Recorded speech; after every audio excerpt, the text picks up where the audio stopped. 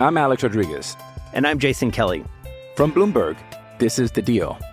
Each week, you'll hear us in conversation with business icons. This show will explore deal-making across sports, media, and entertainment. That is a harsh lesson in business. Sports is not as simple as bringing a bunch of big names together. I didn't want to do another stomp you out speech. It opened up so many more doors. The show is called The Deal. Listen to The Deal. Listen to The Deal on Spotify. Hello, ladies and gentlemen, boys and girls, college football fans across the nation and around the world, around the college football playoff universe. This is Tim May with the Tim May Podcast. And, of course, as always, I welcome in my good friend, Awesome Ward. I think his parents know him as Austin Ward, but Awesome. Welcome again to the Tim May Podcast. It's college football playoff semifinal week. I know we're kind of, instead of making this timeless, we're making this right on time, right? But big week for the Ohio State football team. Huge week, and definitely an interesting one with all of the schedule changes and, you know, Ohio State doing all their prep for a Sugar Bowl college football playoff game in Columbus. I mean, it's bizarre. This is, you know, we've had every week there's been something that's like, oh, this is a very 2020 thing. Preparing for the Sugar Bowl and flying out the day before a college football playoff game on New Year's Eve and New Year's Day just about takes the cake. That's 2020 has no other way that it could end other than with the weirdness of this week, but a really huge game to start 2021. Yeah, and you know, it's interesting because we do believe Chris Olave is going to be back for this game after having missed the Big Ten championship game.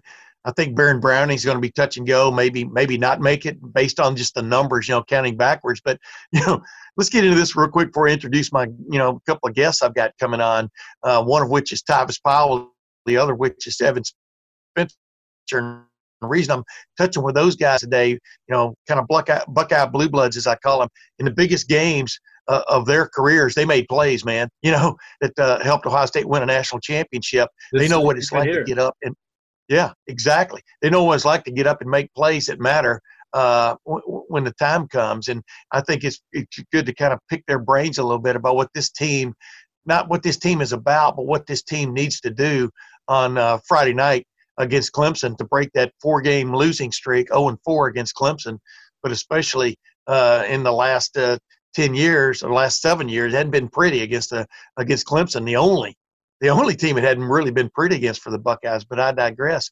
Bottom line is, you know, the Buckeyes for the most part they're not going to be 100%, you know, from the standpoint of the COVID-19 rebound, but they're going to be closer than they were against Northwestern, right? Yeah, absolutely. And as you said, we'll see how the numbers exactly work out for Baron Browning.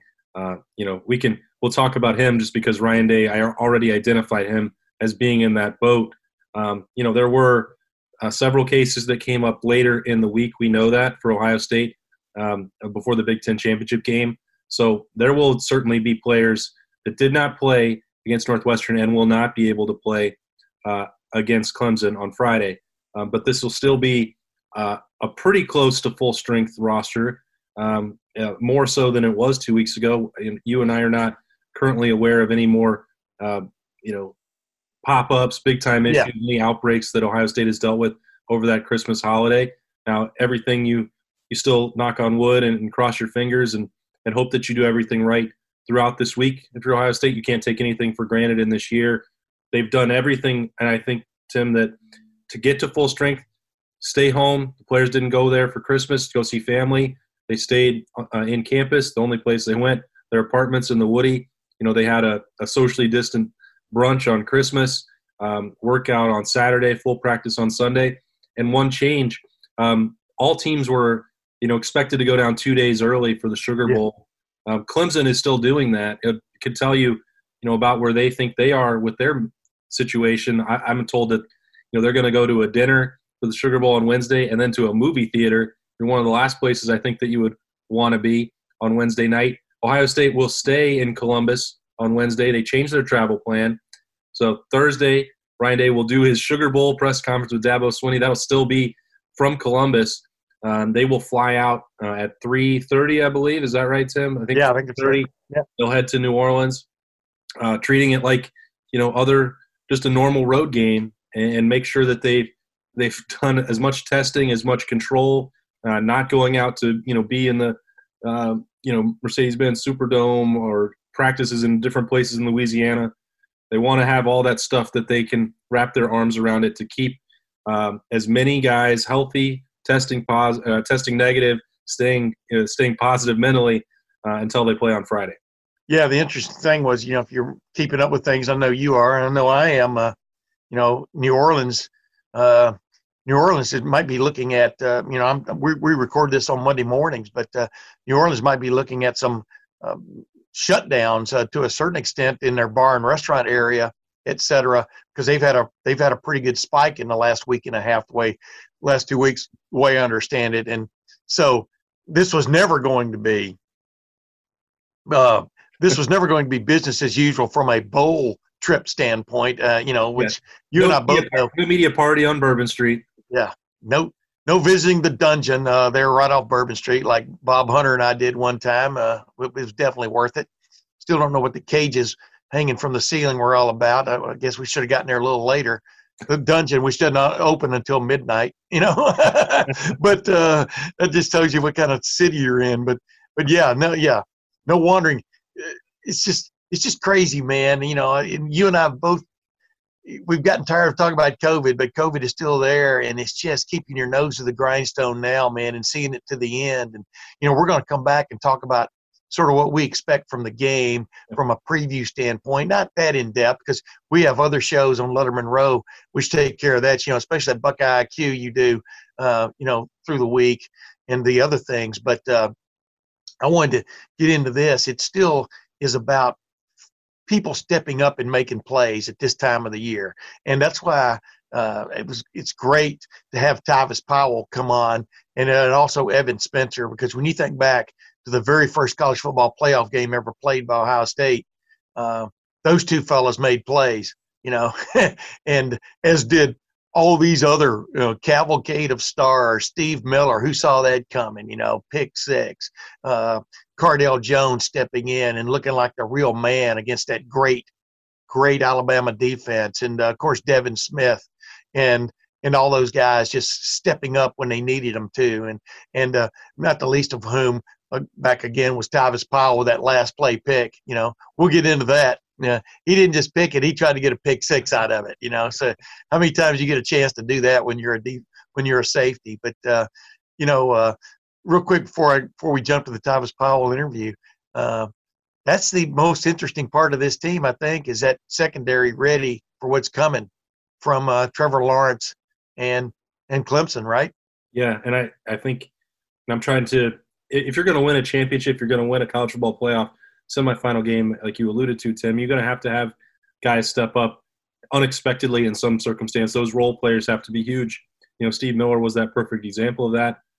Evan Spencer really was too, because he wasn't a huge, playmaking wide receiver for Ohio State. That throw to Mike Thomas, you won't see any better than that. Yeah. Best throws ever. But, a block for Zeke, an onside recovery. We talked about that last week. So I guess it's hard to ever know where that's going to come from. They're unlikely heroes for a reason. But I think for Ohio State this week, it's going to have to be somebody in the secondary. We've talked about Josh Proctor a ton on this show. He had a big pick against Northwestern, but he also had one that, could have been a game changer, a pick six potentially that he dropped in that game as well. Maybe this will be that opportunity on a huge stage where he finishes those plays. Sevyn Banks, maybe, Lathan Ransom made big plays late in that game. Maybe he's going to be a bigger factor at safety, especially, if we don't know the full extent of the issues that kept out Marcus Hooker and Ronnie Hickman 2 weeks ago. So, that's the place to look. And that's why starting with Tyvis is a good place, because that secondary is going to have to play at a very high level against Trevor Lawrence. And they're going to need somebody who might be, an unexpected superstar to emerge. Yeah. Well, without further ado, let's get to one of the more personable players we've ever covered at Ohio State. It still is, by the way. He's a new father, spent first Christmas with his daughter, and I told him, it only gets more expensive from here with a daughter. But, let's get right to him, and then we'll be back in a little interlude, and we'll get into a conversation with Evan Spencer, and you and I will wrap it up with a little bit of a preview of the game. But, ladies and gentlemen, the incomparable Tyvis Powell. Yeah, ladies and gentlemen, when my podcast, especially on a special week like this, I like to delve into Buckeye royalty. And this guy is definitely part of Buckeye royalty as far as I'm concerned. I mean, how many people do you know who had 2 walk-off interceptions in huge games for Ohio State? And, of course, I'm talking about Tyvis Powell. Tyvis Powell, welcome to the Tim May Podcast. Thank you for having me. I appreciate you reaching out and letting me come on and bless the show. There you go. Well, we got to have some kind of blessing, my man. It's a special week. And number 2, do you still have both of those footballs? I know you used to have those footballs. I'm talking about the one, wait a minute, folks, the one at the 2-point conversion attempt by Michigan in 2013, which he picked off with a deft DEFT move. And then, of course, the jump ball thrown by Blake Sims on the last play of the Sugar Bowl in the 2014 season. Ohio State's first game in the college football playoff, he intercepted in the end zone, and for some, who knows what reason, ran it out. But he ran it out. But run it out. Wait a minute. Hold on. Tim, are you saying that you wouldn't have ran it out? Oh, man. Well, I'm not. Let's see. I was born with style. You know? Listen, hold on. Let me remind you, you're going against Alabama, too, and Nick Saban versus Urban Meyer. You wouldn't have ran that ball out. You read it back. You read it almost back to Urban, didn't you, on the sideline? I think you did. I was going to give him a high five, Tim. High five the cool way. But yeah, you're running away from Amari Cooper and all those guys. I mean, you know, hell yeah, I would have run it out. Who wouldn't? All right. So I'm tired of people scolding me about it. They would have did the same thing. Not scolding you, man. Even if you'd have been run out and tackled in the end zone, it would have been a safety. Y'all still win. You know, that's where I look. Yeah. But to answer your question, do I still have both of the footballs? Tim, my man, I still got my lunch money from the 3rd grade, baby. Listen, I want them 2 balls to be buried in my casket when I go. Okay, those balls will definitely go with me when I go. I see you in there right now, clutching them just like some this. people, some people cross their hands. I want to clutch 2 footballs. I love that, Thomas. And there aren't many people that can have 2 to clutch, if you know what I'm saying, man. You're right about that. It was funny. I think both of those are Nike balls, aren't they? I think they were both Nike. I actually think they are, actually. That's what people don't understand. Not only, ladies and gentlemen, did he intercept, but he stole. He stole those balls. Because one belonged to Michigan, which plays with Nike balls, and I think Alabama played with Nike balls then and still does. And, you know, people don't understand sometimes, Tyvis, when you guys take the field, you know, y'all are playing with Wilson balls, the Ohio State offense, and when the other teams take the field, they're playing whatever their favorite ball is. So, yeah and you know what? The funny thing about that is after I intercepted it, and, you know, the teams, you know, we stormed the field in the Alabama game, and their equipment guy actually walked up to me and asked me for the ball. And I told him, yeah, y'all season over with. Y'all don't need it no more. Oh, my, you should have gone over and got Nick Saban to sign it. That would have been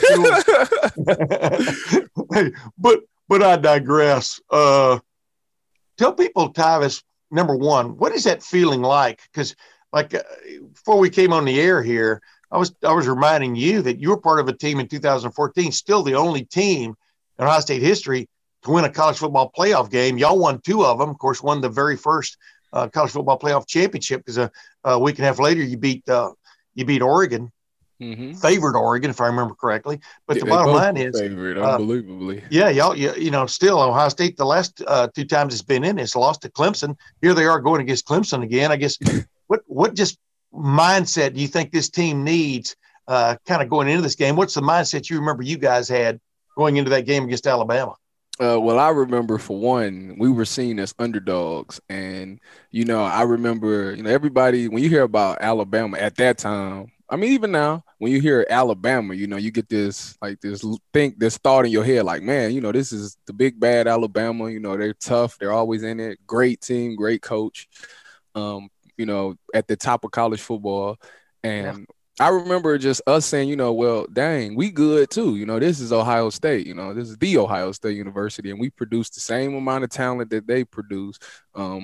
Obviously, we, you know, the years up before that, you know, we were banned the 1 year, and then the year before that, we lost to Michigan State. So I know we had that terrible taste in our mouth. You know, that was, for me, losing those 2 games back to back against Michigan State and Clemson the year before was our first time losing. So it was like a terrible taste in our mouth. Yeah. And I just remember that, that year was special. We lost to Virginia Tech and everybody thought it was over, but that year we just kept fighting. It was the year that, we're going to come closer together than spread apart. Because, when adversity hits, people tend to stray away. We came closer together and we fought harder for each other. And I remember just going into that Alabama game, that was our thing. Like, this is a family, I'm going to do whatever it takes, whatever is required of me, whatever you need from me. I don't care if you tell me, Tyvis, you got to run down there and try to tackle Derrick Henry all game by yourself. I'm going to give it my best effort because this team is dependent on me.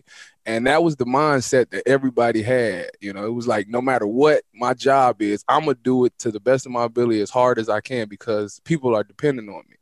Yeah. And that is the mindset that you need to take when you playing in this college football playoffs. You got to just be able to do whatever it takes. You got to, in your mind, you got to think, like, I'm not leaving here without that ring going. Like, we're going to win that championship trophy, and I will do whatever it takes. And if you had that mindset, the sky's the limit. It's interesting, though, because, you've been a great athlete your whole life. And yet there come moments I'm thinking, throughout your life, throughout your playing career, from Pee-wee on, and whatever sports you were in, where all of a sudden you're on a playground or a gym with a guy of like talent, right? And did it feel, how many times did you actually get that feeling in college that y'all were on a playground? Well, after y'all got things going, that you were on a playground with like that. Was that the first time when you thought maybe the Michigan game the year before, but you know what I mean? How many times did you actually have that feeling? Virginia? Well, that game was definitely, the Alabama game for sure was definitely one that I was like, man, they are just as good as us, and this game, this game's going to come down to basically mental preparation. Did you study them extra notes? Did you stay up and watch those extra clips so you know what to expect? Like that, this was a game of just trying to having anticipation because, like I say, the talents is equal. Like they got great players, we got great players, and yeah, for sure, I'll definitely watch film extra that week. Definitely did some extra stuff in the weight room too. yeah. This is for you, Derek. Absolutely, that's on your mind. You got to throw like 240 on the bar, just bench it as many times as you can because you're gonna be hitting this all game. But, dude, you look through that game. You had that great play at the end. Steve Miller has an interception return for a touchdown. Yes, he did. Zeke Elliott with his that rip through the South. Oh yeah. Shout out to Evan Spencer for paving the way. And Evan Spencer for paving the way. And Evan Spencer with that pass to Michael Thomas just for the half. Oh yeah. It was a magical night. I'll tell you that. It was, but everybody, Cardale chunking it deep, Devin Smith going up and getting it. I mean, it's amazing how many people truly contributed, right? It does take what Hillary Clinton called it. It did take a village, right? Yeah, take a village. Yeah, everybody got to be on their head. Wild man, yeah. Yeah, it's not going to be like one guy's going to win this show, especially when the talent is equal. It's going to take everybody to, reach down and pull that greatness out. Everybody, I feel like when you go to a university like as such of Alabama or Ohio State, when they recruit you, they can tell that you got some type of greatness inside of you. And all throughout your college career, it's all about trying to pull it out, trying to find a way to pull that greatness out of you. And that game was one of the games that you've seen a lot of people's light shine. Yeah. You just gave me goosebumps just thinking about that. I mean, because they do recruit you guys for a purpose, and that whether you ever get that shot at it, is almost happenstance sometimes, But, right, yeah. But when it comes, you got to grab it. Before I get to you with that ball in the air and you're eyeballing it coming down and stuff, but I did want to say this: was there ever a point in like that game against Alabama, and I want to talk about the Oregon game too, but where you felt the upper hand? You know what I mean? Obviously, y'all are up, y'all are winning, but did you feel we felt desperation? Go ahead. We felt like we had the upper hand at halftime and we were losing. And statistically, we knew we were better because we were killing them on the stat sheets. Our offense was rolling, but we just kept settling for field goals. So even as a defense, even though I don't have nothing to do with the offense, as a defense, I was looking at it like, man, we just need to get them the ball back because they really can't stop us. I mean, it's at this point in my career, I got so much respect for Tom Herman. I'm like, Herman is like a genius when it comes to offensive play call. I'm like, Herman's gonna find a way to get it in the end zone. He got it down the field, but he's gonna find a way to punch it in. We, find a way to get them the ball back, the opportunity. So going into halftime, it was no down speech. It was all motivation. Like everybody was like, listen. Even Coach Meyer was like, look, y'all killing them on the stat sheet. We just got to score. And we was like, yeah, okay, we can hold these guys. I think at halftime is when the confidence really rose. Like, man, we definitely are as good as we think we are. We just got to go out there and show it for, 30 minutes now. Yeah. Was it amazing to you?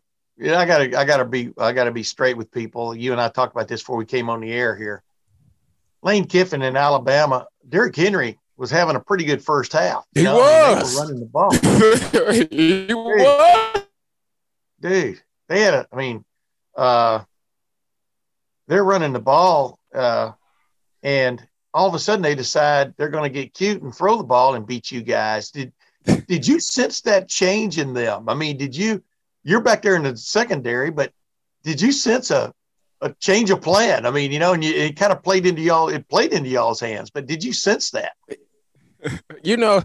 At the time I didn't, but it was like they definitely started slinging the ball more. And I'm like, oh, fine. This what y'all want to do this? Cool. We put it on the secondary, I mean, to their credit, to give them like a little bit of credit, they did have Amari Cooper and he was a Heisman finalist. So I can understand them trying to get him the ball more. So I can understand why they try to pass it, but in the old saying, if it ain't broke, don't fix it, So I personally would have kept giving the ball to Derrick Henry. I mean, even today, they keep giving it to him. He's done great things. I don't understand why people shy away from that. It's like I say, I understand the deep ball is pretty and it gives fans about the seat, but I'm trying to win the game by any means necessary.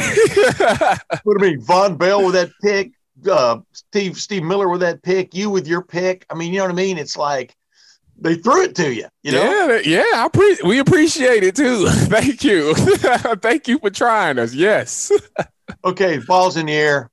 This is what people don't forget about that game. As happy as everybody was, y'all are up 2 scores, and they come down and score, and then, of course, it was an onside kick attempt. Evan got the ball, but still Alabama had the ball, was throwing the ball to the end zone on this last play with a chance to tie the game.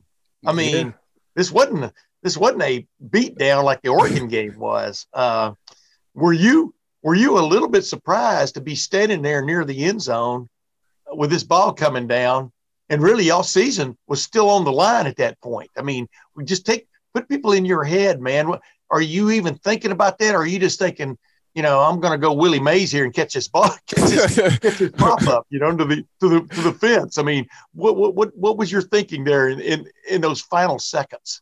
All right. Well, okay. Before you went berserk and ran out of the end zone, go ahead. To Urban Meyer's credit, the one thing that makes him a really good coach is that he practices a lot of in-game situations in practice. So the jump ball, for example, is something that we did every Sunday, like, because we had that practice after the game. Every Sunday we would throw the Hail Mary, and I would always catch it and then go down. That was Tyvus. Catch the ball. They was like, don't bat it down. You catch the thing, but you go down to the ground. So fast forward to when we get to the game, in my mind, I'm like, listen to me. They not about to come down here and throw this Hail Mary about to score. It's just like we practice it too much. Everybody know what to do. All we got to do is execute one last time. That's it. Just one play, and that's it. We ain't got to never worry about them again. Yeah. We line up, and he's like, everybody, coach, get back. Everybody, get back. I'm like, all right, I'm back. So I go to the 3 receiver side, of course, and I am the designated jumper. Like, Tyvus, you jump, everybody else's box out, you jump, and you catch the ball. All right, bet. Get out there. I see the ball go up, and I'm like, all right, Titus, this is the moment. We've been practicing for weeks now. This is it. Like, come on, don't mess it up.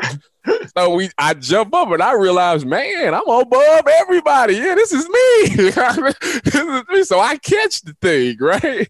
And you know, everybody in America claims that they would have took the knee.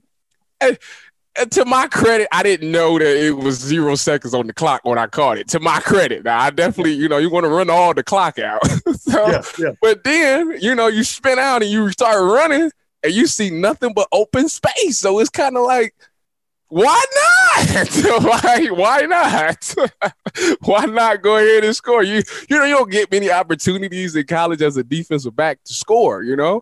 And what better way to put a dagger on somebody than to take an interception back to the house? They mad about it. They already sad that the game is over. So, this is a free one in my book. So let me go ahead and run it back. Just think, if you'd taken that pick six 100 yards to the house, everybody to this day would be going, Ezekiel Elliott, who? You know what I'm saying? That's what I'm saying, man. That's what I'm saying, Tim. I'm totally with you. Some people grab the moment and some people don't. You grabbed the moment and ran with it. I think it's laudable. That's why you and I are talking right now, man. I appreciate that. I'm glad that you would have done the same thing. Yeah, well, us guys in the media, we're deep in our hearts. We're all showboats, I got my own podcast. That's all I have to deal with. I'm trying to run one back right now. You know what I mean? But hey, Tyvis, real quick though, put yourself in this team's shoes right now. I mean, COVID-19, 6 games. They still don't really know. Talking about Ohio State, they still don't really know how good their defensive secondary is. I mean, they didn't even have spring ball. Replace 3 starters on this group. Sean Wade's playing another position, et cetera. Just, from your bailiwick, from back in the backside of the defense and stuff, just how tough a chore is this, you think, this week, taking on Trevor Lawrence and those guys? I mean, and why do you think Ohio State has a shot at it? Well, I think definitely, anytime you go in college football, the college quarterback always seems to make the team better, and it makes the task difficult because and the thing about Trevor Lawrence is not only is he a good distributor of the ball, he makes great decisions, and what we found out last year is he can beat you with his legs. Yeah. So as a secondary player, I think that you come into this game, especially this year for Ohio State secondary, they're looked at as the weak link of the group, if that's the way to put it, Yeah. So this would be, what better way to show the world that we are, DBU, we are BIA, we're the best in America. What better way to show that we might be the powerful group of the defense than to go out and have a great game against Clemson, against Trevor Lawrence? That's like a statement, and Ohio State is all about making statements. And, with the great coach that they have with Coach Combs, even though he's the D coordinator, I'm pretty sure he still keeps his eye on the secondary. Oh, yeah, he coaches them. Yeah. Right. And Coach Combs, knowing Coach Combs, he's a great motivator. And he just is something about him that inspires people to want to be great. So I think, he'll definitely have his hand on them this week, as they prepare for this game, knowing that, they have to, it ultimately comes down to them and the D-line to do their job, because you also need the D-line to get pressure on Trevor Lawrence. And I think that right there is what's going to give them a chance. I mean, offense, we know the offense is, Justin Fields, obviously he had a bad game last week, but, he getting his players back, he getting all the starters back, his line would be back, and his receivers would be back. So I'm sure, Ryan Day's, what we know about Ryan Day, he's an aggressive play caller. What we learned from him last year playing Clemson, he's a very aggressive. He's gonna go right at Dabo's throat, like he all night. And it's basically coming down to the defense. Like, you either the offense is probably going to look at it like this. Either y'all going to ride with us or y'all just going to watch us, but we going to need y'all. We just need y'all. We ain't going to ask y'all for a bunch of stops, but we need a couple, with this, the way this offense has been playing. And I think, I know for a fact that Ohio State definitely will rise to that occasion. So that's why I believe they have a great chance of winning this game.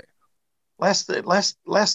What does a defensive back need to keep in mind in a game like this from the standpoint of, we've watched Ohio State's, like I said, secondary kind of grow up this year, but they're still like adolescents. They're not full grown men, as a group, Is it patience or is it play your game, but be smart? What would be your last thing you would tell these guys before they go out? You know what I mean? Because you got to make plays, but you can't be over aggressive. You can't be a sucker. You know what I mean? You don't want to be a sucker in a game like this. I would tell my final words to them would be, you're at Ohio State for a reason. You are a great player for sure. Just reach down and just be yourself. Just play free. Like, don't worry about making mistakes, because that's when you make the mistake. Don't play timid, Yeah. Make sure that you prepare, like watch film, like really watch film and break it down, because the tape don't lie. Like people tend to stick to their tendencies. So if you stick to that and know what you know, when you see it, be aggressive. Trust your preparation. If you see what you think you see, go, because it is what it is. And that would be my thing to tell them. Like, just basically be yourself and don't worry about making no mistakes. Just play as hard as you can, go as fast as you can. And ultimately, if you do make a mistake, if you're going 100 miles an hour, you can make up for that mistake. Yeah, 100 miles an hour. Exactly. Just don't hit the guardrail. I said last thing, but me, my calling card is I asked 4 more questions after that. But I do have, you were on the team in 2013 that played in the Orange Bowl. You know where I was going with this. I told you. Oh my gosh! You guys not only have Clemson beat, you're about to beat the heck out of them, or hell out of them, whatever word you want to use there. Billy Brown muffs that punt. Braxton Miller has a bad shoulder, as we all find out it was a lot worse than even a lot of people thought. Yeah. You let them off the hook, and that Clemsoning is kind of like come back and bit y'all in the butt, now. I know. Is there something about another team sometimes, Tyvis, that just gets a team's number? You know what I mean? What's your thought on that? No, I'm not settling for that, Tim. Okay, there you go. Listen, we just all right to the 2013 is basically comparable to last year. We had the game won. We didn't finish the game. That's ultimately what it came down to. We didn't finish, and now that we've known that mistake, I pray to God that we learned how to finish. I'm pretty sure with Coach Mick as the strength coach, I'm pretty sure all offseason, while they could train, he was talking about just finish it. So I'm pretty sure that they will. If they up this game, it ain't no Clemson comeback at the end. I bet my bottom dollar on it, Tim. Ladies and gentlemen, that's Tyvis Powell, the comeback kid, the return man extraordinaire. And I want to say one last thing. If if Marcus Hooker is playing and he just so happy to get a pick at the end of the game to close it, I think wearing number 23, Marcus, you have no choice but to try to take it back to the house. Ladies and gentlemen, he lays down the gauntlet, he throws down the challenge. Tyvis Powell, the number 23 of extreme lore in Ohio State football history, man. Tyvis, thanks for joining the Tim May podcast, brother. I mean, you'll always be one of our favorites, if you know what I'm saying, because of conversations like this. We love covering you when you were at Ohio State. I think you know that, though, don't you? Yeah, I do. I always enjoy coming out to media talking. We actually have some good times. Yeah, a few times we got to see you guys. Hey, he's really a real person. What do you know? Tyvis Powell, thank you very much, my man. Thank you, Tim. Have a good one. Here's the thing. Whether you want Tyvis Powell to maybe be your starting safety, that could be a choice situation. But whenever you have a party, you always want to invite Tyvis Powell to the party, because I really think he could talk. He could talk to anybody, bring cheer to anyone. You agree with that, don't you? Awesome.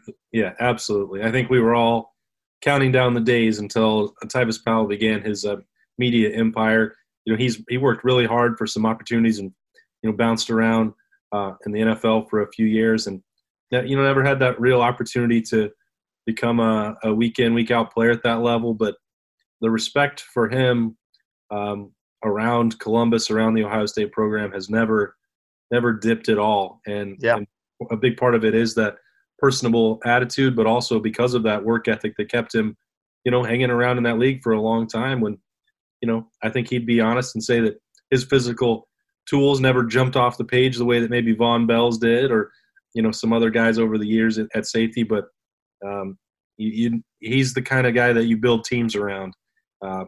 In the locker room, in the weight room, he's going to give you everything he's got.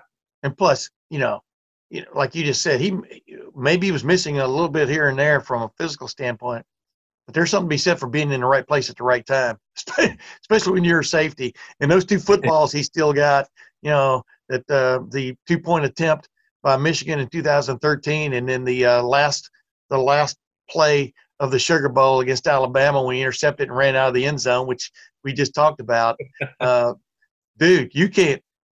No trophy maker in the world can make a trophy like that. I mean, and he's still got both of those footballs, and they're priceless. The way I look at it, especially for any Ohio State fan, and it's just he not only seized the moment, he seized the football too. And went home with them. So yeah, I mean, he's one of our favorite people. And just like this next guy, Evan Spencer, if you're ever gonna have a big day. I mean, if you're ever going to have just that game, right, against Alabama, the unbeatable Alabama, the Sugar Bowl after the 2014 season, the first college football playoff game for Ohio State, the first college football playoff period.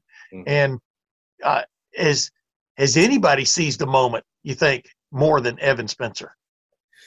It was – I think what makes it stand out, what Evan did in that Sugar Bowl – is that it was really a complete game for him. It wasn't, Steve Miller made a great play that will forever go down in the record books. But, like I talked about to start this show, playing at wide receiver, but then also, coming up with the key reverse pass and it being absolutely perfect and being under pressure when Ohio State was down a couple scores at that point and swing the momentum and, recovering an onside kick and then still just doing the normal things that a wide receiver does. I mean, it was a full 60-minute effort from him of high-level execution. I think that's what makes it so memorable. And, the catch from Mike Thomas was spectacular as well. I don't mean to diminish that part of it. But that, just taking what you can give and maximizing your ability to do it. Because Evan fits in the same boat of what we're talking about with Tyvis. And no offense to him, he's obviously a great letterman, a great contributor, and fun to be around as well. But he fits in the same boat. You're putting Mike Thomas and Evan Spencer side by side. There's one guy that you expect to make those plays, and the other that if you get it, it's a real bonus for you, and that's what elevates you to winning a championship. And Evan became that guy that Urban Meyer would always point to as you have to have somebody like him to lead your team. He's not going to rack up the flashy stats and all that stuff, but right. He paved the way for, Terry McLaurin and Paris Campbell's and the ones that were, really selfless, guys. And it's always interesting to me as well, Tim, that it comes from the wide receiver room, which isn't known for that typical attitude. But, Evan, he helped pave that way for Urban as a leader and change that culture, for a unit that's become one of the most important to this program. Yeah. As I like to say, one of the strangest things I've ever seen on a football team was 3 wide receivers being named captain. I mean, that's like taking, 3 lead singers, 3 Diana Rosses, and okay, you're all in charge, I mean, it was because you always look at them as the prima donnas, them and the cornerbacks, and instead they were the opposite of that. They were, we already talked about that. I really think Evan Spencer really set the tone for what came out of that room down the road. Tell you what, let's get to Evan. Yeah. What I brought up with him is, what would he tell this football team if he had a chance to stand up in front of them before Friday night's game about what has to happen to win these kind of games, and kind of pick his brain a little bit. And we'll be back to discuss what he said, but more importantly, to kind of break down this Ohio State-Clemson rematch number 5. As promised, ladies and gentlemen, here's Evan Spencer. Evan, welcome to the Tim May podcast. Can't remember if you've been on here before or not, but you've been on so many platforms with Letterman Row. But if you haven't been, man, welcome for the first time.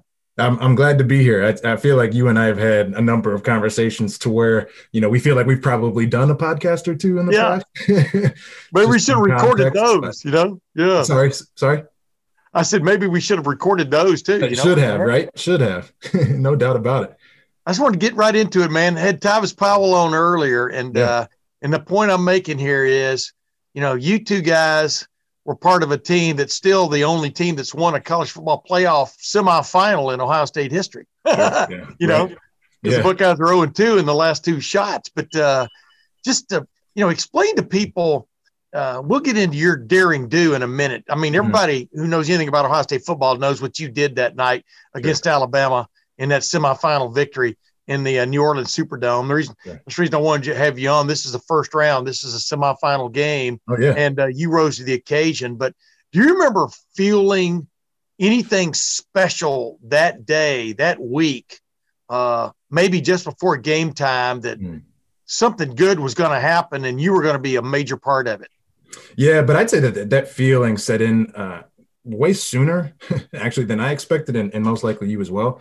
Once we actually got the chance to watch the Big Ten championship game, get that film past us, and we were able to start preparing, it was remarkable about how ready I seemed, how ready the receiver room, offense, defense seemed, and how serious we were taking our work, right? Like, case in point, when I walk into the receiver room and I see Nick Serac talking to, Zach Smith about leverage that we need to work on for the next 2 weeks so that we, get it right against, some good on good, right?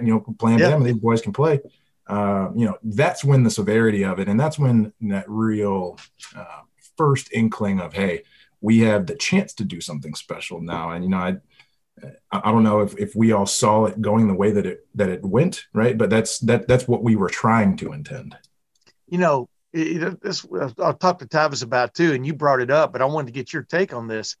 Yeah, you weren't playing Vanderbilt, No. No. This was the one that, everybody said that we couldn't compete against, right? This was, Ohio State just doesn't have the physical fortitude, mental stability, et cetera, right? You name it, it was said. And, at the end of the day, right, we got past that Big Ten championship game and we said, gosh darn it, we are going to focus and, we're not going to put a bad face out there. We're going to go show up and, we treated every rep in practice, like it was 4th and 1, and we had to get the first down to keep the game alive, right? Because we knew that level of pressure, right, during 7-on-7 or team 2 weeks out was important for us to be able to obviously succeed down the road. What was it like as that game developed? I would think but I'm thinking you get into the flow of games, it's like, the flow really takes over. So much of like the angst and anxiety, I don't know what's going to happen, is really happens before you get hit the first time. And then after that, it's like, all right, well, I'm in the flow of this game, bodies are flying around, I'm seeing things and I'm good to go. So what we all were feeling in the game was just offensively, hey, we're moving the rock all the way down the field and we're kicking ourselves in the foot, or kicking ourselves in the butt in the red zone. But very, very importantly, right, there was there were a few surgical drives that were put together straight down the field, and we got down inside the 20, and we just had to figure out a better way to convert down there in that short red zone. So, it was comforting, but at the same time, right, it's focused. Hey, here's still our job. Here's what we got to do. But the game's in front of us, right? We can take a deep breath and we can just allow it to come to us because we can clearly compete. That's what I wanted to get to. I mean, you knew that, early in that game, I think it was obvious to you and others that as a collective, you guys were capable, right? I mean, there's always a feeling out. You walk into the ring with a heavyweight boxer, no matter how good you feel about yourself, one punch can kind of change, your brain, much less the reality. Yeah. But I would think there was a sense early in that game of a collective that not only did y'all belong there, but y'all were competitive. I mean, y'all were up to the task. And did you have that sense at all? And we really did believe that 100%, right? Like going into that game, what made us as furious as we were was the fact that they said that we couldn't compete like that, right? Yeah. They said we couldn't be that physical. They said we couldn't move big dudes good on good. They said we couldn't outrun good corners and beat man coverage, right? So boom, first two drives, there you go. That's all that needs to be seen from the perspective of us deserving to be here. Now, what we did is said, oh, crap, well, there's 2 drives. And that was like 80%, C plus, B minus, however you want to grade it. Now let's really put the foot on the pedal here, and we might be able to embarrass these guys a little bit, just with how physical and how efficient we are in the passing game. And, a lot of that kind of situation started to play itself out after those first 2 drives. Okay. You're the most efficient passer, I think, in Ohio State history in the college football playoff. Hey, that's one of my favorite accomplishments too, by the way. 1 for 1. You take that little pitch, the reverse pitch from Jalen Marshall, I think it was. You end up back on the left side, barely in the left side of the pocket, drifting. And there's Michael Thomas. You guys are down 2 scores just before halftime. There's Michael Thomas. Y'all got to make a play happen. The red zone has not been kind to you. Mm-hmm. Take people through it. As that ball came off your hand, did it feel different? Did it feel like you were throwing at a dunking tank and you were about to hit the bullseye, and somebody I'm going to be honest with you, man. Like, I was so ready to execute, and that sounds crazy with how nuts the play was, but I had a lot of pressure on me from Mike and others in the receiving room, having not thrown it in games in the past. But also I had a lot of good reps throughout the bowl practice of completing balls, right? So in the moment, I was ready to go and ready to release it. Like I saw Mike, and the thought that I had to myself was, hey, high and hard. If he doesn't catch it, it's over everybody. But the moment right before it left my hand, like as it left in my fingers, and I got receiver gloves on, so I'm doing this, making sure my gloves are tight as possible. And the thing just literally was like butter right off the finger. And then like you can see in one of the angles, like it felt so good. I got peeked around Cardell kind of like this, like imagine Cardell right in front. I peek around him to the left. And obviously I see Mike do his incredible acrobatic move. But that was the feeling during the pass and going into it. But again, what we put on tape that day was for a reason, right? Because we all believed that it could happen, right? Good on good, right? We're going to show you that we're here, and we're going to punch you in the mouth and see what you do. So that's what we did. Okay. This is the point I'm making with both of you guys today is that,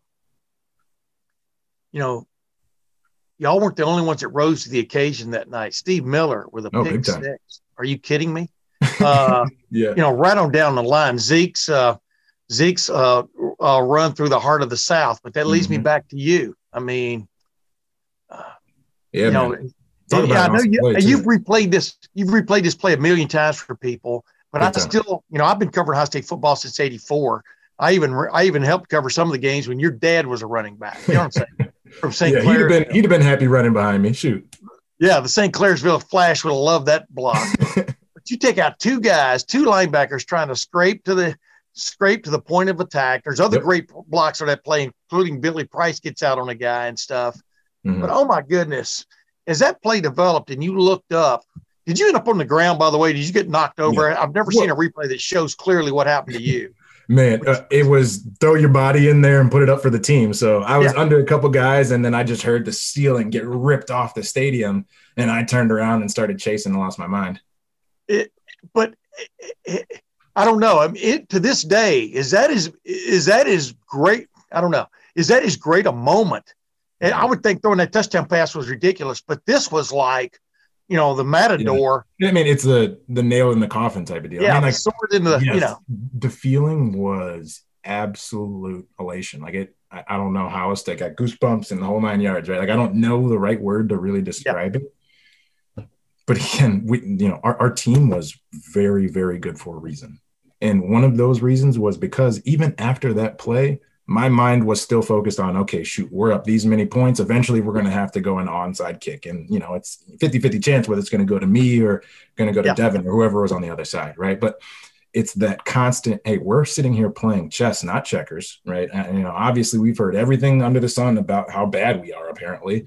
Like, let's just go out here and let's play a really smart ball game. And playing a smart ball game includes big plays, but then being able to take a breath, go out, rinse and repeat, close the game, get out there with a win in your guys. And that's what we did. Was your onside kick catch one of the most stressful times of my life? Yes. Yeah. But of those 3 plays, what was the most, if you were sitting down and you were writing a book about it, about somebody else, about you, but you're not you know what I mean? Yep. Which one would you elevate to the that was the play. I mean, you know what I mean? Of your three that just jumped out at people. You blocked all night. I mean, et cetera. You know, but what that was as key as anything. I mean, where would you put that? I'd say, I mean, ladies and gentlemen, wait a minute. This is after 1A or 1B. I mean, because you got to think about it. Like, go watch that kick. I've never seen, and granted, it's probably because I'm just in there, and I might be being a little bit of, spazazzy here, but I've never seen an onside kick that was that perfect. Yes, you want me to be honest. I couldn't rush it, and I had to stay there and high point it, and that's what you ask your kicker to do. So definitely one of the more stressful times, but we had a good plan, right? Like, the mentality that we all adopted in this game is we're winning over anything else, right? Because I want to see Jeff with a ring. I want to see Nick with a ring. I want to see Braxton Miller with a ring on, right? So, given all of that in the back of your head, how important is it to out-jump this guy and get that ball? How important is it to have it hit your hand perfectly squeeze, and as he goes to rip it away from you, it's in your hand because you were that locked in? How important is it then to go love up your guys then afterwards? And it was that important to us, and that's why we were able to succeed. And in that moment, I joke about it being stressful, but we were ready, right? Good on good. Like, I'll continue to say, great guys on the other side, but preparation is what ultimately gives you that, kind of differentiator, and tenacity is also another thing. And, both of those were, we didn't have any shortage of. Yeah, the edge is what you're looking for there. Big exactly. Time. Big time. Hey, but you know what? You're not to blame for this, but it looked like Urban Meyer and Tom Herman wanted to get you a touchdown catch, Yeah. And as well as you guys have played and as smart as y'all played, all of a sudden that ball's incomplete where they tried to hit you on the deep. I think it was a deep pass down the left side. I'm trying to remember, but my point was Alabama didn't have to use a timeout on that play. You know what I mean? And boom. They get the ball back. They're throwing to the end zone on the last play with a chance to tie the game. Sure. What are your thoughts? I mean, on one hand, you want to already start celebrating, I would think, but on the other hand, you're going, Tyvis, somebody knock that ball down, catch that ball, whatever. For us, man, like that first down drive, the only folks who know why we checked the way that we did were the folks who looked at the quarterback film view, right, and saw 10 people inside, actually inside the box, 10 individuals. So, for us, we were thinking of, all right, well, we got a one-on-one out here. I've been playing well. We get a reception, clock's going to keep ticking anyways. If we get a reception, we're that much closer to the end zone, yada, yada, yada, yada, right? But the defense predicated the call more so than anything else. So, for us, it was just, okay, well, I got a time, I got a chance to, my number's called again, go out there, try to make a play. Didn't happen, but that's okay.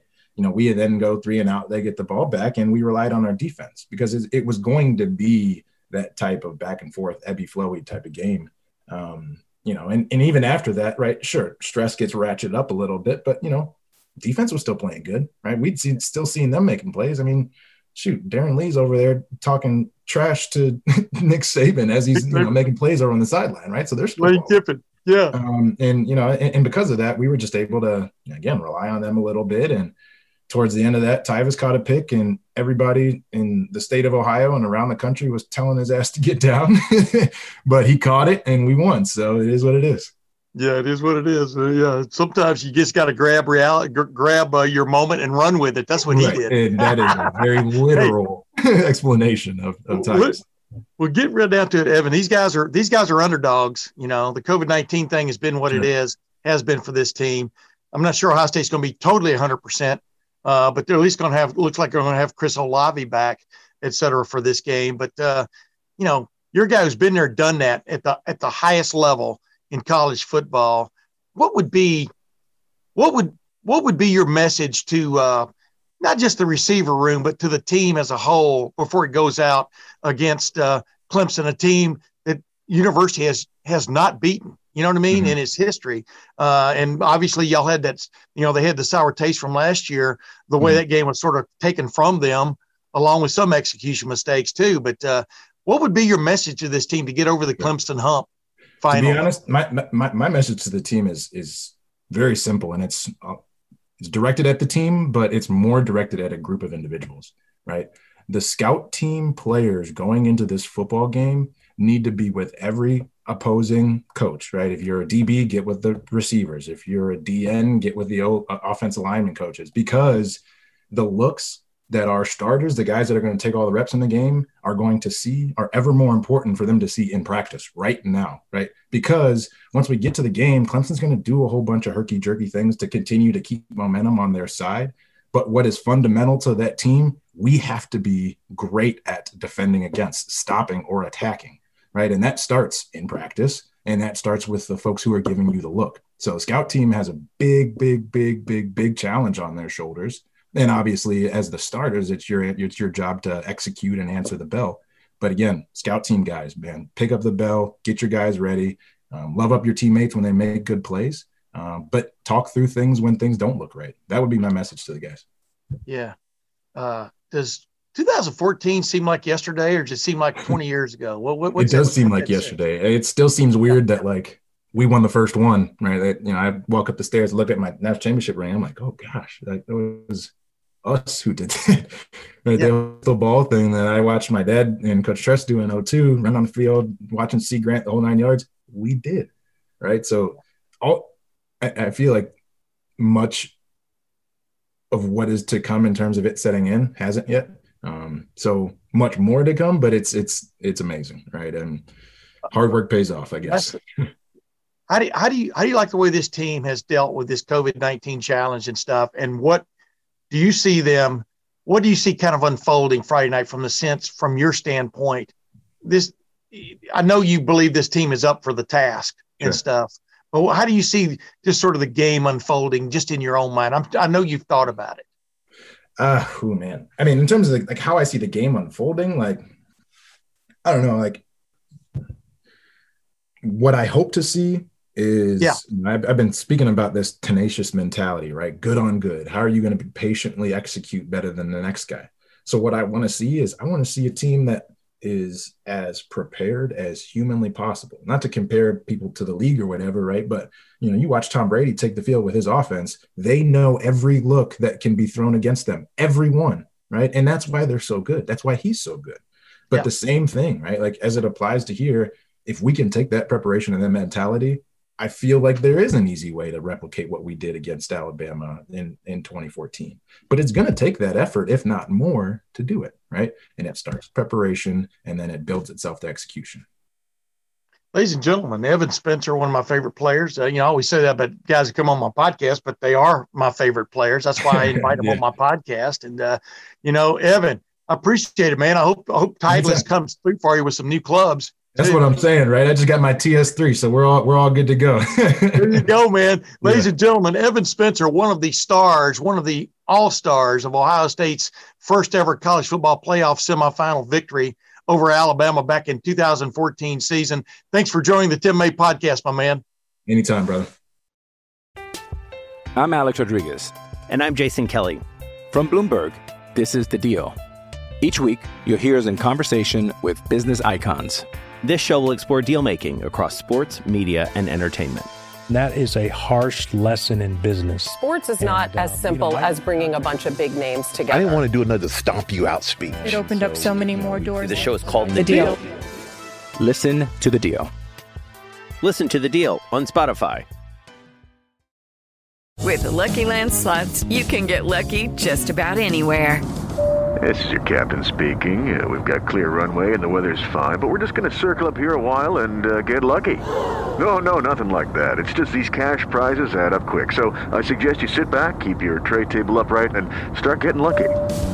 Play for free at LuckyLandSlots.com. Are you feeling lucky? No purchase necessary. Void where prohibited by law. 18+ terms and conditions apply. See website for details.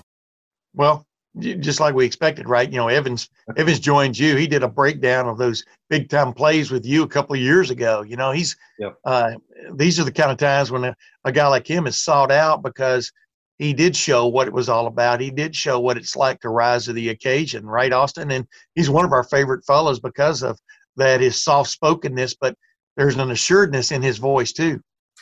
Yeah. And when he gets rolling, I think the memories for him of that game, it was like it was yesterday for him. And we've obviously talked about it a lot, and he talked about it plenty, but, you just don't – something like that comes around, once in a lifetime. He made the most of it, and he should enjoy the opportunity to get to talk about it in a situation like this whenever a playoff rolls around, whenever Ohio State's in the Sugar Bowl.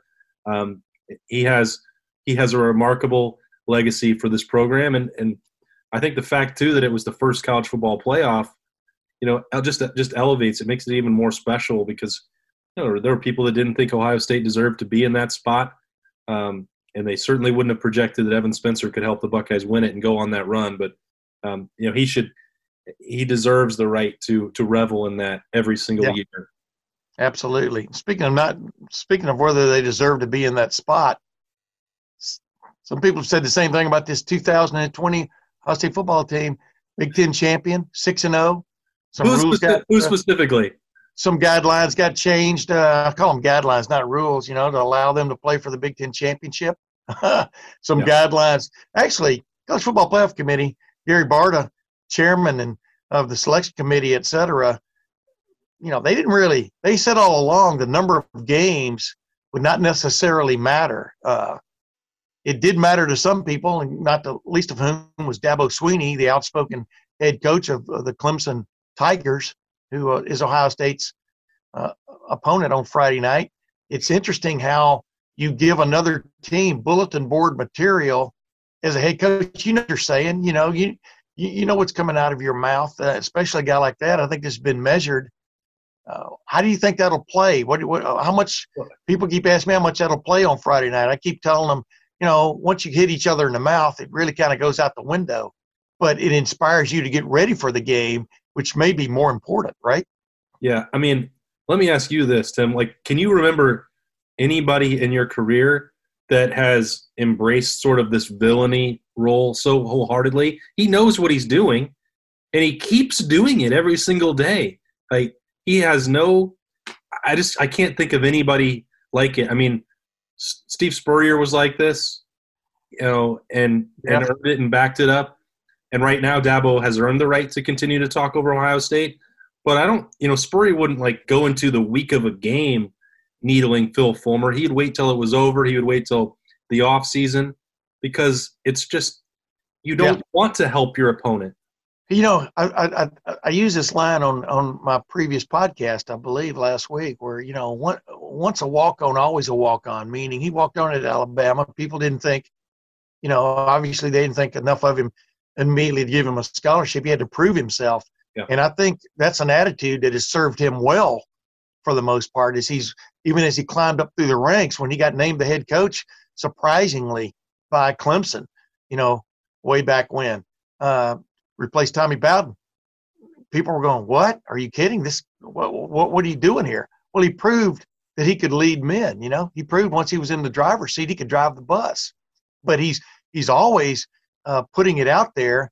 That's just that's the way he operates, that nobody's giving him as much credit as they should, which is pretty funny when you consider what's gone down in the college football playoff era with Dabo Swinney, not the least of which fact that his teams have beaten Ohio State 3 times. 2013 season, the Orange Bowl, 2016, the 31-0 shellacking of a Urban Meyer team. Is that one of only 2 shutouts an Urban Meyer team ever suffered? I can't remember the stat. Might have been the only one, but they were rare. And then, of course, last year, beating Ohio State, but it wasn't his hook or crook, but it was hook or crook, in that game. Agreed. I mean, Ohio State felt like that game was taken from them by the officials as much as anyone else. They still got the job done. Clemson still got the job done. It's kind of changed the definition of Clemsoning from, Clemson's Clemsoning Ohio State now. But it's just he's gone out of his way to make enemies headed into this game. It's not a surprise, but at the same time, it is. Why would you do that? Yeah, that's the part that really gets me is that he could have stopped by last Sunday once the pairings were confirmed. He had said what he'd said. If you put the comments from September side by side with him talking about the games, I thought that was just an effort on his part preemptively to make sure that Clemson could maybe get in even if they lost to Notre Dame again. And I get that. It's totally understandable for coaches to say whatever they need to say to defend their program, and I get that. But once the matchup is set, you generally stop talking about the other program and focus on your own. You go Lou Holtz. Lou Holtz once the matchup is set. Because you're not trying to put anything on their bulletin board. You're not trying to give them comments that can go on the video board in the Woody. You're not trying to fire them up to get through workouts. And what you said is absolutely right. And we've, both asked a number of players about this. Well, how would you use it? How did it work in 2014 when they were talking about Alabama, or 2002 when they're talking about Miami? Yeah, you pay attention to it. And now more than ever with social media, they're more – it gets to them instantaneously. As soon as Dabo says his latest thing, they're aware of it in the Woody. So it does resonate. It does get them through workouts. Now, on Friday night, once the game starts, will they be thinking about those comments? I mean, maybe not. That when they see him on the sideline, they'll probably get a jolt of energy and maybe some hatred. And certainly we know that they already have those feelings based on what was taken away from them last year in the Fiesta Bowl. So I don't, it's a little bit silly to look at all of this or Ryan Day's, post-game, message to the team that Demario McCall helpfully shared with Clemson. I just don't – this game already matters so much. It won't really, tip the scales either way. It's just super weird to me that he would continue to do that when the coaches are – 99.9% of all coaches are paranoid about anything that they say being used against them by the other team, whether that's talking about injuries, personnel, motivation. And Dabo just is out here. I mean, in a way, you tip your hat to it, but it's also super annoying when every day he's trying to do something different. Yeah, but do you have an opinion really on this? Well, you talked about the last 7 years. I'm a little bit thankful that we don't have to do every single day media availability. Yeah, exactly. Because we've been exposed to a lot of long, nonsensical press conferences from this guy. And I just, to me, he's not someone that I enjoy listening to. Yeah. Well, I grew up an Alabama fan. So when he talks about those days back in Alabama, I kind of like that. Just listen, sure. But because I was maybe the only guy in the room that got this reference to how good it is to at least have a playoff, of some sort back when 1966, as you said, when Alabama, maybe Bear Bryant's best team, didn't get a chance to play for the championship, was undefeated, beating Nebraska in the Sugar Bowl, and but Notre Dame and Michigan State had played to the 10-10 tie, and Notre Dame gets the national championship. And, yes, this is the better era to play in, because by hook or crook, you get 4 teams in there who play for the championship. It was 2 in the BCS era, which was fine with me because that beat 0. But now you've got this. Let's keep this really short now, because we're trying to keep these podcasts under 4 hours. I'm just joking. Give me a quick answer, and I'll give you one. Yeah. The key matchup Friday night for Ohio State. Ohio State has got to rise above where it's been through the first 6 games of this season. The key matchup there is where? Yeah, we've talked about the secondary, and I think that's obvious, so I won't talk about Lawrence against those guys again. I think that Ohio State – You're right, though. Go ahead. Yeah, I mean, and maybe you've got – because I talked about it, maybe you've got more that you can dive into with those guys and Shaun Wade. But for me, Ohio State – and you wrote about this 3 or 4 weeks ago, maybe it's for the Indiana game, the ability to pick up blitzes for Ohio State. They've seen every kind of blitz imaginable. Indiana got a ton of pressure, different kinds of pressure, different looks, exotic looks, and they put Justin Fields under strain, and he made some mistakes. Northwestern took a page out of that playbook 2 weeks ago and did the exact same thing. And I think if there's been one area of this offensive line which has been really good, and they just opened up holes for a rushing attack that rushed for 400 yards. They've been a little susceptible to blitzes, most notably on the interior. And so that Wyatt Davis and Josh Myers are going to be fine. Nicholas Petit-Frere and Thayer Munford have been 2 of the very best tackles in the country. The one guy who will be under pressure and under the spotlight is going to be Harry Miller in this game. And that is where Brent Venables, for a fact that he will have watched what's happened over 6 games. And I'm not suggesting in any way that Harry Miller has to be perfect in his first year as a starter. You're going to go through some growing pains. But if you're going to win a national title, he's going to have to hold up against what will certainly be concentrated attacks from Brent Venables, his direction. Blitz protection for Justin Fields is going to be a difference maker. Yeah, I plan to write about that, because it's been kind of my theme all year about how this offensive line has to deal with things. Here's Brent Venables, like you said, he's got 6 games worth of video, not a full season, but he's one of the masters. They don't necessarily always shut people down, but he always seemed to come up with a play, right? I mean, that's the best way to sum up Clemson's defense, because Ohio State pushed him all over the field last year, but they came up with a couple of plays that made the difference. Yep. And Nolan Turner's interception. Well, hey, he was there. Chris Olave wasn't. He makes the play, game over, etc. My key matchup, as I'm looking at it, it's not necessarily a key matchup. It's more of a strategery thing, as Will Ferrell would say, as George W. Bush. Strategery. Hey, Ryan Day, if you have found a running game. I mean, Wyatt Davis and Nicholas Petit-Frere and Josh Myers, Harry Miller, Thayer Munford, and then Luke Farrell and Jeremy Ruckert, they got the job done for you a week and a half ago against Northwestern. They got the job done for you the previous game at Michigan State. I mean, there were some great runs by Justin Fields just on his own, but they paved the way. Just because you're going against this so-called really good athletic defense doesn't mean you got to throw the ball all over the lot. You don't have to get all these wide plays going. The challenge there, the key matchup is Ryan Day and Kevin Wilson between themselves, not being afraid to run the ball straight at this defense. They really screwed up in 2016 season in that college football playoff semifinal out in the desert when they didn't run the ball right at them and paid the price for it. They with Curtis Samuel, so they decided to go to this wide game. They got shut out. That didn't work. Now, that was Urban Meyer and his staff. But this is a game where you line up, not every play, but, like the Cleveland Browns the other day against the outmanned New York Jets. With missing 4 receivers, they decided to throw the ball 50 times. What are you talking about? You got 2 of the best running backs in the NFL. Giddy up, Put the saddle on and giddy up. That's what I would say. Now, last thing, because like I said, you'll have all other kinds of shows here to break down stuff. How much of the Clemson thing is in the Ohio State psyche? Just give me a short answer on this. Well, how much do they have to get over that hump?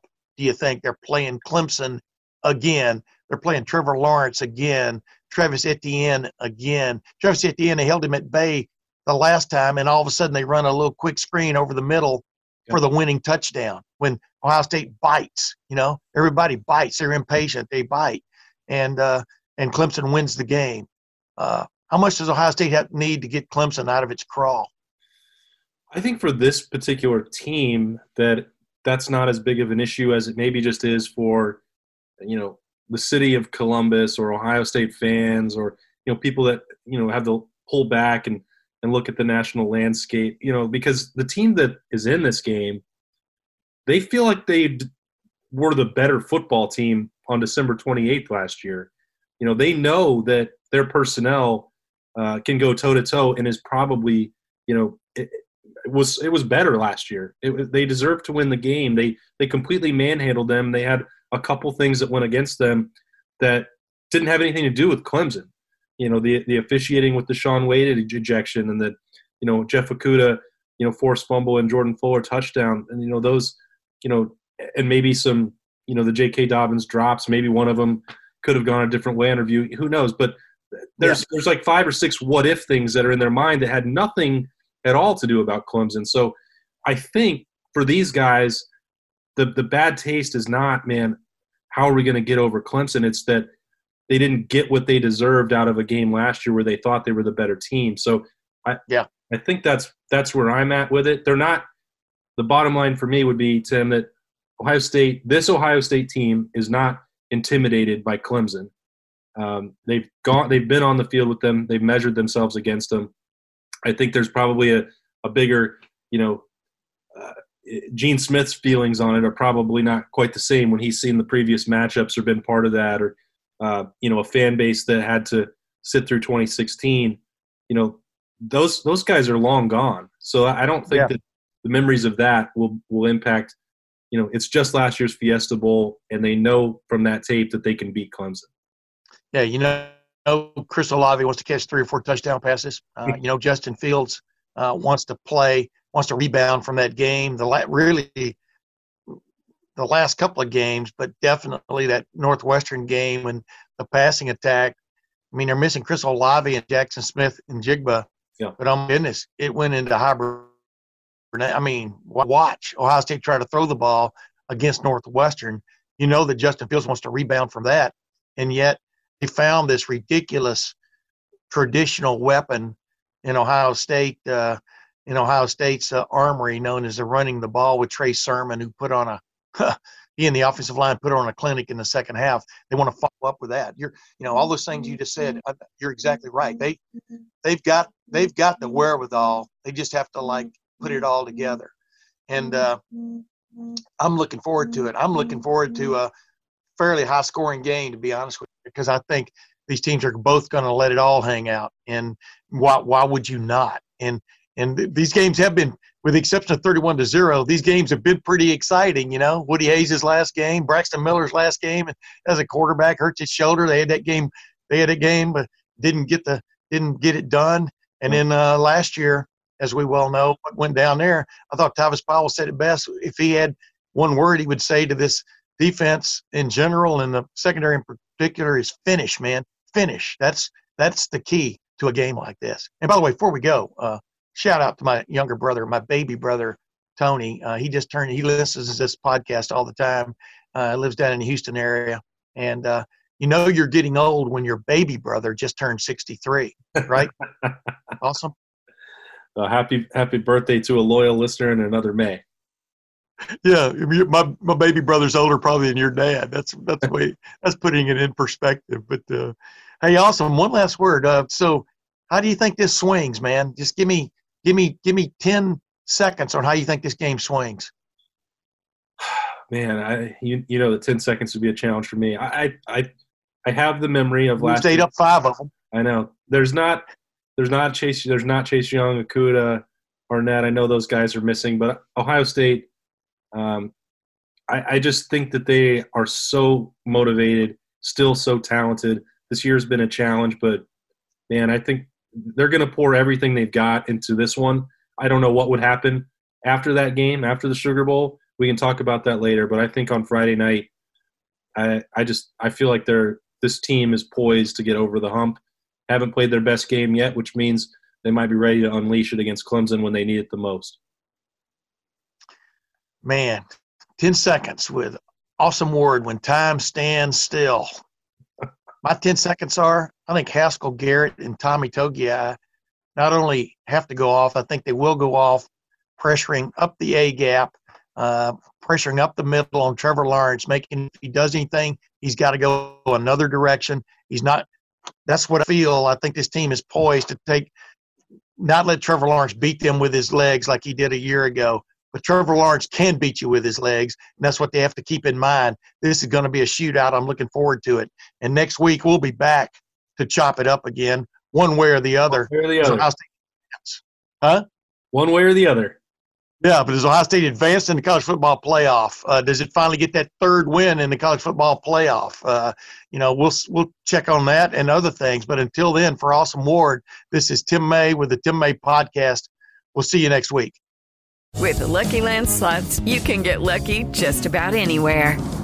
This is your captain speaking. We've got clear runway and the weather's fine, but we're just going to circle up here a while and get lucky. No, nothing like that. It's just these cash prizes add up quick. So I suggest you sit back, keep your tray table upright, and start getting lucky. Play for free at LuckyLandSlots.com. Are you feeling lucky? No purchase necessary. Void where prohibited by law. 18+ terms and conditions apply. See website for details.